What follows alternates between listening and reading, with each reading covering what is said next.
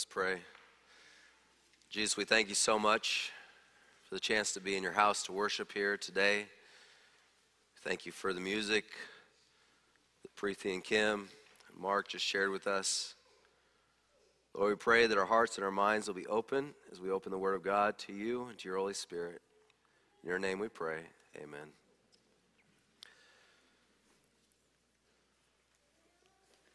I want to say to the second service crowd, if you think my kids are as cute as I do, and you want to see them more, then you may have to once in a while come to first service, because we're getting into a bit of the witching hour, at least for the littlest one, nap time, and so typically they will be at first service. So if you don't see them quite as much, then just know that's where they are at. They're in the first service time. It is good to have my family here with me. While I've enjoyed being with all of you in the previous times that I've been here, it just feels a little amiss to not have my wife out there, and of course my kids as well, in the congregation.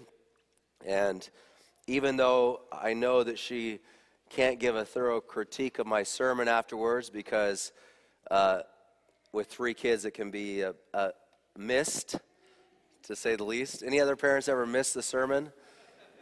A few of you have missed a sermon or two in your life because of children. Just having her presence there gives me comfort, because not that you all aren't wonderful to look at, but there's a very beautiful face to look at if ever I start to get in trouble. So there we go. And also there's those moments when I start to say something I shouldn't.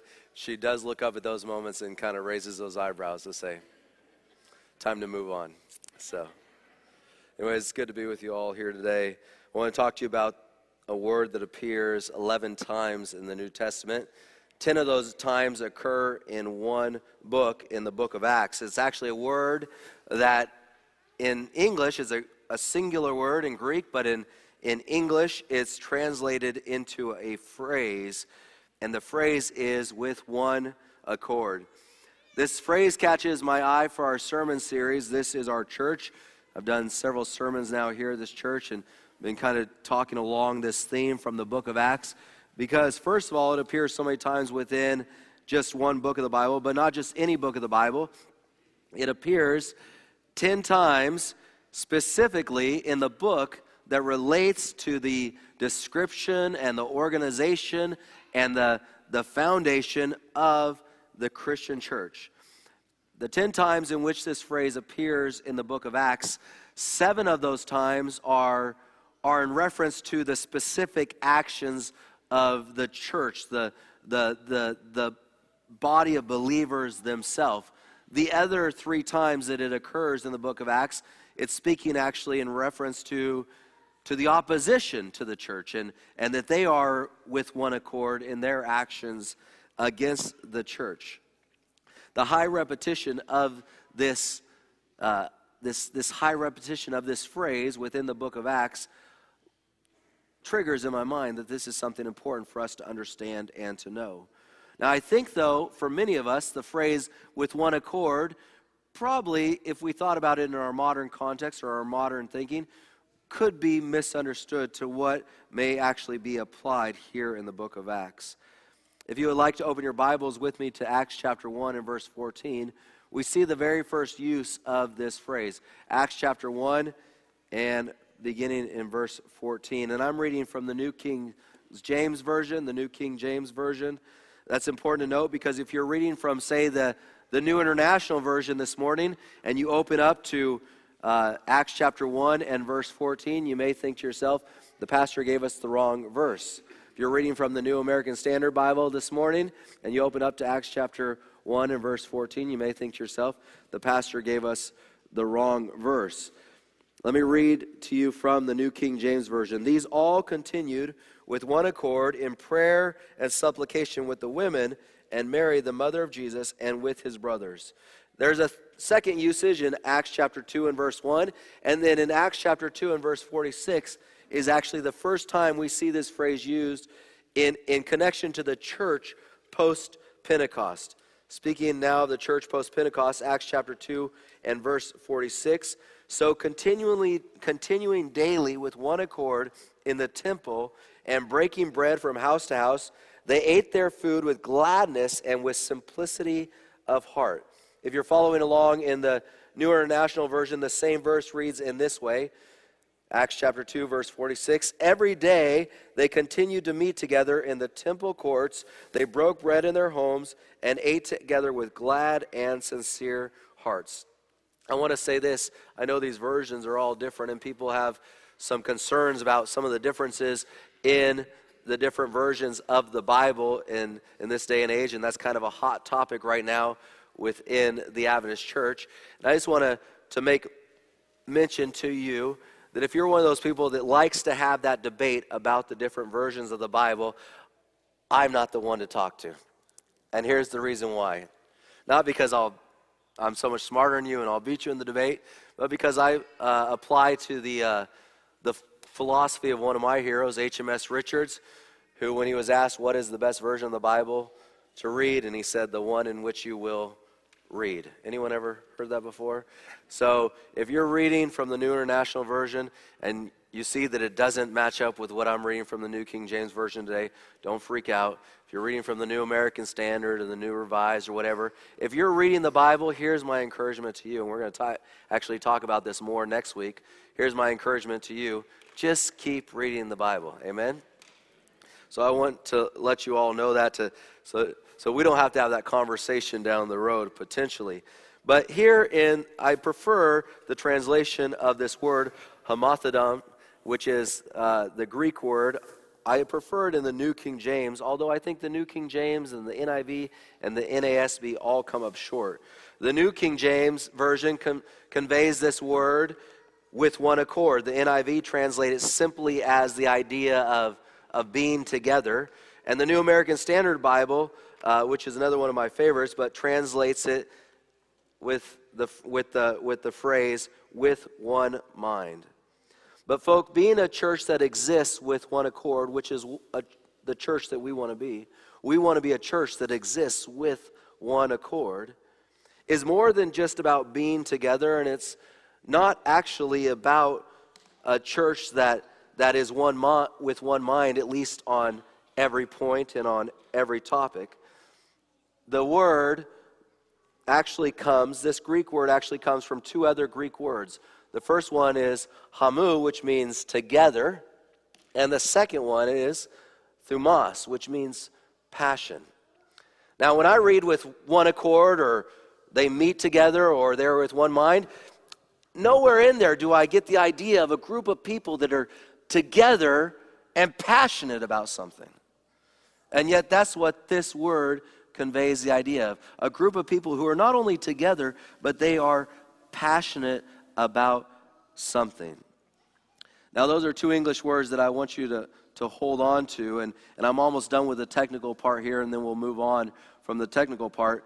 But I want to share with you a thought from the New Testament Theological Dictionary. The original hearer says, when these words were put together, this word hamathodon, I need to work on my Greek there, it would convey the idea of a group of people that were moved, that were compelled, that were focused, that were organized around a primary idea or mission. A group of people that were moved, compelled, focused, organized around a primary idea or mission. Here's why this phrase is so important for us to understand, so that we can truly say, this is our church. We are a church that exists with one accord.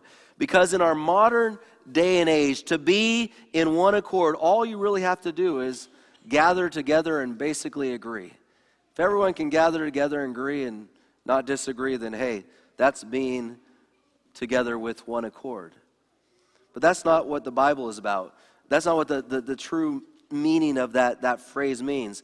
Thus, the NIV translation simply has made it, and they met together daily.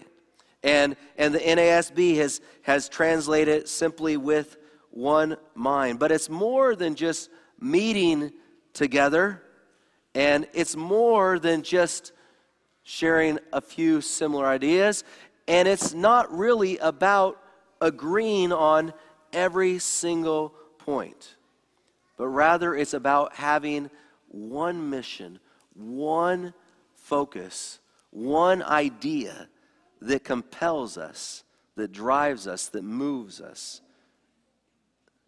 that makes us passionate about something. Let me share a story with you from the early Christian church to help you understand this idea of what I'm saying. If you turn in your Bibles to Acts chapter 15 and verse 36. Acts chapter 15 and verse 36. This is a story from the ministry of Paul and Barnabas. Paul and Barnabas were ministry partners. Barnabas had in fact taken Paul under his wing, so to speak, when he was first converted. He had brought him to the brethren, presented it before the brethren, saying, this is an individual that we can trust, we can have faith in, convincing them that he was worth their time and their trust. They were missionaries together. They traveled all over the place, ministering together and preaching together and sharing together. And on one of these occasions, Barnabas decided to take with him one of his relatives, a young man by the name of John Mark. And John Mark went with them on this missionary journey, went with them to serve the Lord. And before long, to put it simply, John Mark got scared, or he lost his stomach for the ministry. He got homesick, and he went home. Well, to Paul, that one decision by John Mark was enough to basically say, you know what, he's not worth my time. Paul was quick to make a judgment of John Mark and to write him off. Well, Barnabas, on the other hand, just as he had reached out and to Paul and brought Paul into the fold, he likewise wanted to do the same with Barnabas, but the same with John Mark. Barnabas actually means one who is an encourager. And so he wanted to encourage Mark. Even though John Mark had failed or had gone home homesick, he wanted to give him another shot. And that's where we pick up in Acts chapter 15, beginning in verse 36. Then after some days, Paul said to Barnabas, let us now go back and visit our brethren in every city where we have preached the word of the Lord, and see how they are doing. Now Barnabas, listen to this, was determined to take with them John called Mark. But Paul insisted that they should not take with them the one who had departed from them in Pamphylia and had not gone with them to the work. And then verse 39, listen to this. Then the contention became so sharp that they parted from one another. The contention became so sharp that they parted from one another. And so Barnabas took Mark and sailed to Cyprus. But Paul chose Silas and departed, being commended by the brethren to the grace of God. And he went through Syria and Cilicia, strengthening the churches. Now let me ask you, Paul and Barnabas, when they had this disagreement, when they were not of one mind on this issue within the church, let me ask you, were they still in one accord? Were they still with one accord? Some are nodding yes, some are not wanting to answer. You're like me in school, don't raise your hand, just in case you're wrong. I want to put forward the idea that they were still completely in one accord. Not based maybe on our modern definitions of what it means to be together in one accord, but they were still together. Though they were not together physically, they were still together in their primary mission, focus, and purpose. They were still compelled by the same big idea to go out and spread the message of Jesus Christ. They were still together in that they had the same common cause. Were they of one mind? No, they disagreed. They disagreed. In other words, what the Bible is telling us is that you can be with one accord and disagree. You could still be together in one accord and disagree. Why? Because they shared the overall same objective, and they did not let their disagreement get in the way of fulfilling that objective. What happened? They disagreed. They disagreed so sharply that they parted ways. But what did they both do? They both went and continued to minister for Jesus. What does this mean for our church? A church that exists with one accord does not mean everyone will agree on every single point. I know that's shocking for some. Some people think, man, if there's any disagreement, they're all flustered by it. But a church that exists in one accord will not agree necessarily on every single point. I believe that over the course of my time here at this church, there will be times that the board makes a decision that, believe it or not, I will not like, and that I may not even agree with. And I'm sure that there's times that I'll make a decision and I'll have a point of view that maybe Pastor Marilyn will not agree with.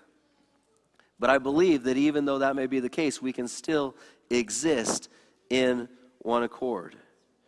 In fact, as I read the book of Acts, I see all kinds of disputes and all kinds of disagreements taking place within the church. Disputes about which widows get taken care of first. Disputes about who is eating with whom. Disputes about who is giving whom the cold shoulder. Disputes about what people are just eating in general. Disputes about who can get what baptism, and disputes about disputes about circumcision. And at some point within their church, they said, you know what? You do it this way, and you do it this way, and let's move together still in one accord. You have your view, you have your view, and they can still move together in one accord.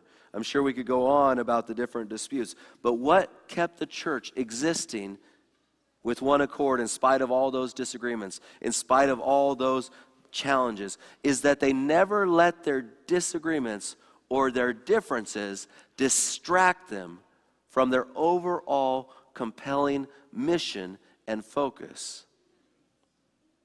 They never let their disagreements move them from what they were ultimately called to do, what they were being compelled to do by the Holy Spirit.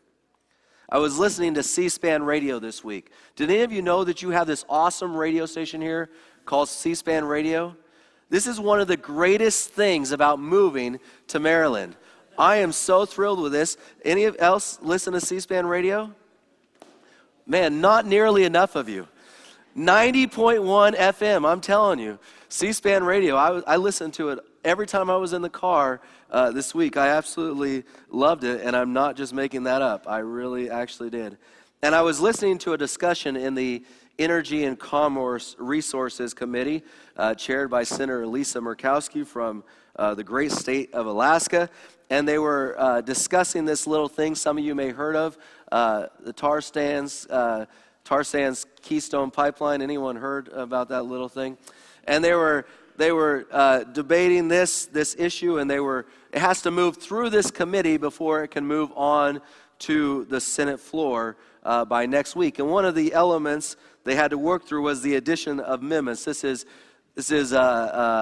common. Oftentimes things are attached to the bill which has nothing to do with the bill at all. One of the amendments that they were speaking about was electric water heaters and the efficiency of electric water heaters. And I was thinking to myself, what does that have to do with a pipeline in Nebraska? I have no idea. But they were discussing all of these different things, and they have to work through these amendments. I'll vote for your bill if you let me attach A, B, or C to it, and yada, yada, yada. I don't need to explain this to you. Y'all are Marylanders. You know what I'm talking about. You know, if I was back in California, I'd have to explain this to everybody and even explain to them where Washington, D.C. was. You know, we're an obnoxious, snobbish bunch out there in California, and we don't know. We know where California is. We know where Florida is. We know where Texas is. We know where Hawaii is. Basically, if it's warm, we know where you're at. If you're cold, we don't know who you are. So, but you in Maryland understand this whole process. So they're debating this amendment, and one senator put forth this amendment, and it was an amendment with 4 points to it, a very short amendment with 4 points, very simple points that weren't even that actionable. They were more statements that he wanted to have inserted into the recognition of Congress. And they began to talk about this thing. And after he put together those 4 points, another senator from the other party responded to the amendment, stating that he was, and I will quote him, also very passionate about this issue, and that he couldn't support this amendment because the wording of the 4th point And would the senator mind rewording or removing that fourth point? The other senator says no, he would absolutely not consider removing or rewording that fourth point. Other senators began to get into the debate, and the political talk is so funny. Can also be very grueling, but it's so funny to me. I love it because they're very polite while being absolutely horribly mean to each other. Like, I'd like to remind the good gentleman from Vermont that he's a complete idiot, and I just love the political talk the way it is. It's just very amusing, and it's very much like the way of speaking in the South, And my mom does this all the time. Chad, you just really made a mess of it, didn't you? Bless your heart. Bless your heart. You throw bless your heart onto anything, and it works. It makes it okay. But this is how they were doing, and they were going back and forth about this thing, and other senators got involved in the debate, and then there was a proposal for a fifth point, a point the original proposer of the amendment liked very much. He said, yes, I like that point. And they said, and everybody seemed to like that fifth point. They said, well, can we take out the fourth point and make that fifth point the fourth point? No, we cannot do that. We're not going to take out that fourth point. And back and forth they went. And eventually they voted, and guess what? Surprise, surprise, the amendment failed. And none of these people that were supposedly so passionate about this issue move forward at all. Why? Because they let their disagreements get in the way of what supposedly they were most passionate about. I was listening to that and I thought of this sermon, and here are a group of sinners who were so very passionate about this issue. They could add 3 or 4 items that they all agreed on. And yet, because of one disagreement, they were unable to move forward. They were unable to grow forward because they let that one disagreement get in the way. A lot of churches have a lot of folk that would say they're in one accord, but a group that is in one accord truly moves forward on the issue that they are most passionate about. You're not in one accord simply because we managed to get along, or simply because we meet together. But a church that is one accord moves forward. They're compelled by the issue that they're truly most passionate about. But there are a lot of churches that fail to grow because they let little disagreements get in the way. There's a church I'm familiar with. This is an absolute true story. I won't tell you any other details about the actual church so as not to indict anybody. But this church loved to talk about evangelism. And this church was a supporter of every satellite series that the denomination ever put out there. They were having a satellite series, they were uplinking, they were going to be a part of it. They sent out the flyers, they go door to door, they'd invite people, and yet this church never grew. They'd go to the conference and they say, we need evangelistic pastors. Give us an evangelistic pastor. And yet this church never grew. Why? Because they were like those sinners. And when they needed to make a change or they needed to move forward, they couldn't do it based on some little agreements. For instance, one time when they decided they needed a new carpet for the church, hey, we want to be a church that's attractive for people to come to.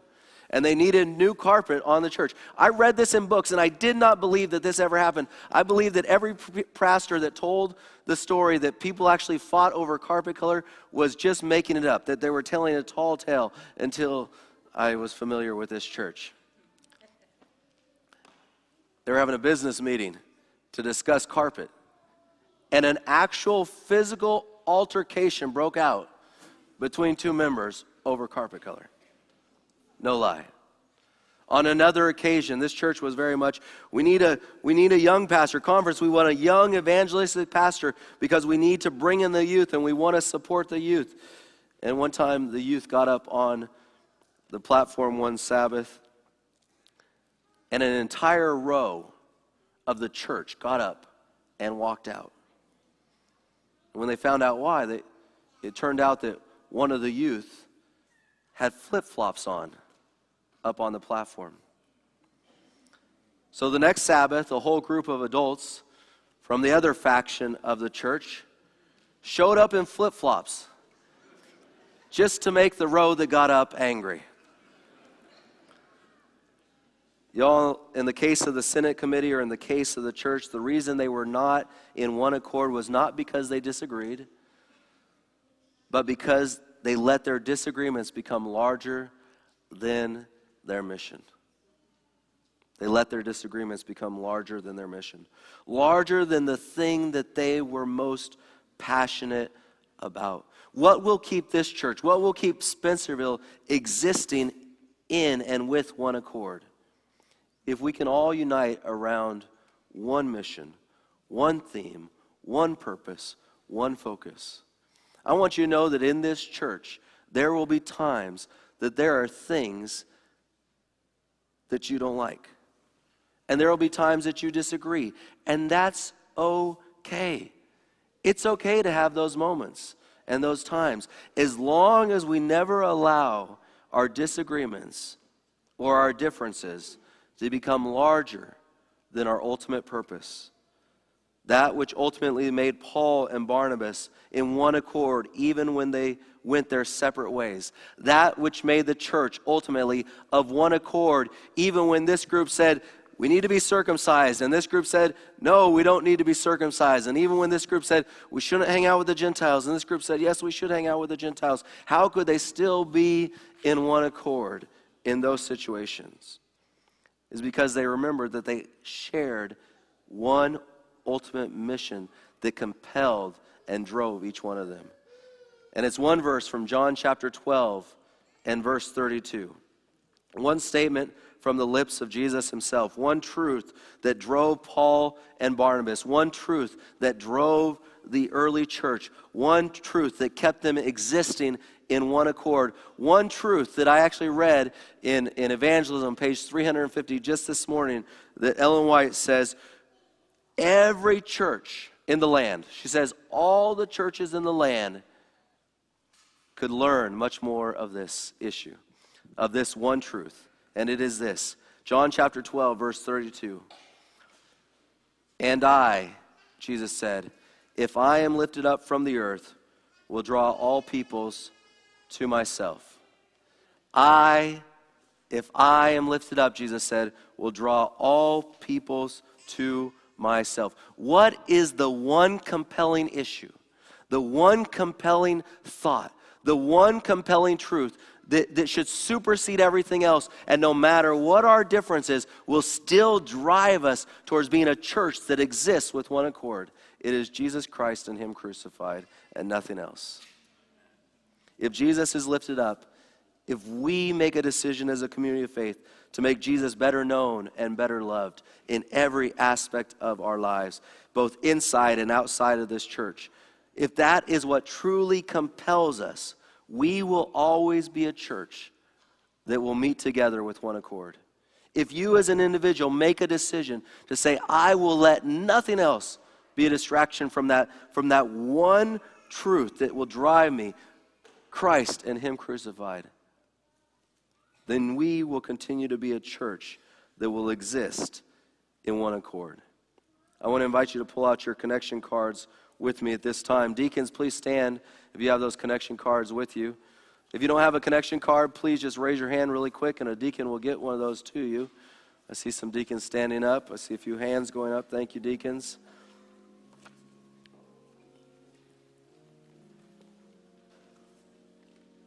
And on the front there is some information. You can go ahead and fill that out. If you're a guest here today, we'd love to hear from you, and we'd love to be able to say thank you and appreciate you for joining us at church today. If you're looking for a church family, we would love to be that church family for you. But turn over onto the back of your card, and it says my next step today is also there's an I'm interested in section. Before I go to the next steps today, and as they're still passing those out, I'm interested in beginning a relationship with Jesus. If you are sitting in here in our midst and you do not have a personal relationship with Jesus, and you are interested in beginning a personal relationship with Jesus, I want to encourage you to check that box, and we will be happy to follow up with you and to connect with you. If you want information on baptism, if you've never made that step of faith in baptism, information on church membership, or or receiving Bible studies in preparation for baptism, we'd love to connect with you in that. But in specific to this sermon today, my next step today is as you respond to this sermon, I desire to be a part of a church that exists with one accord. If that's your desire, man, I want to be a part of a church that exists with one accord, check that box. Hopefully, every single one of you can check that box. Hopefully, every single one of you can check that box. The second one is I understand existing with one accord means that I may not like every aspect of my church. I know that's worrisome for some of you, but I understand that existing with one accord means that I may not like every aspect of my church. If we go in with thinking that in mind, like, you know what? I really don't like how much that new pastor moves around. I wish he would just stand still. If the camera person, Murray just raised his hand in the back. God bless you, Murray. Murray, you may not like how much I move, but I bet Murray and I can still exist in one accord.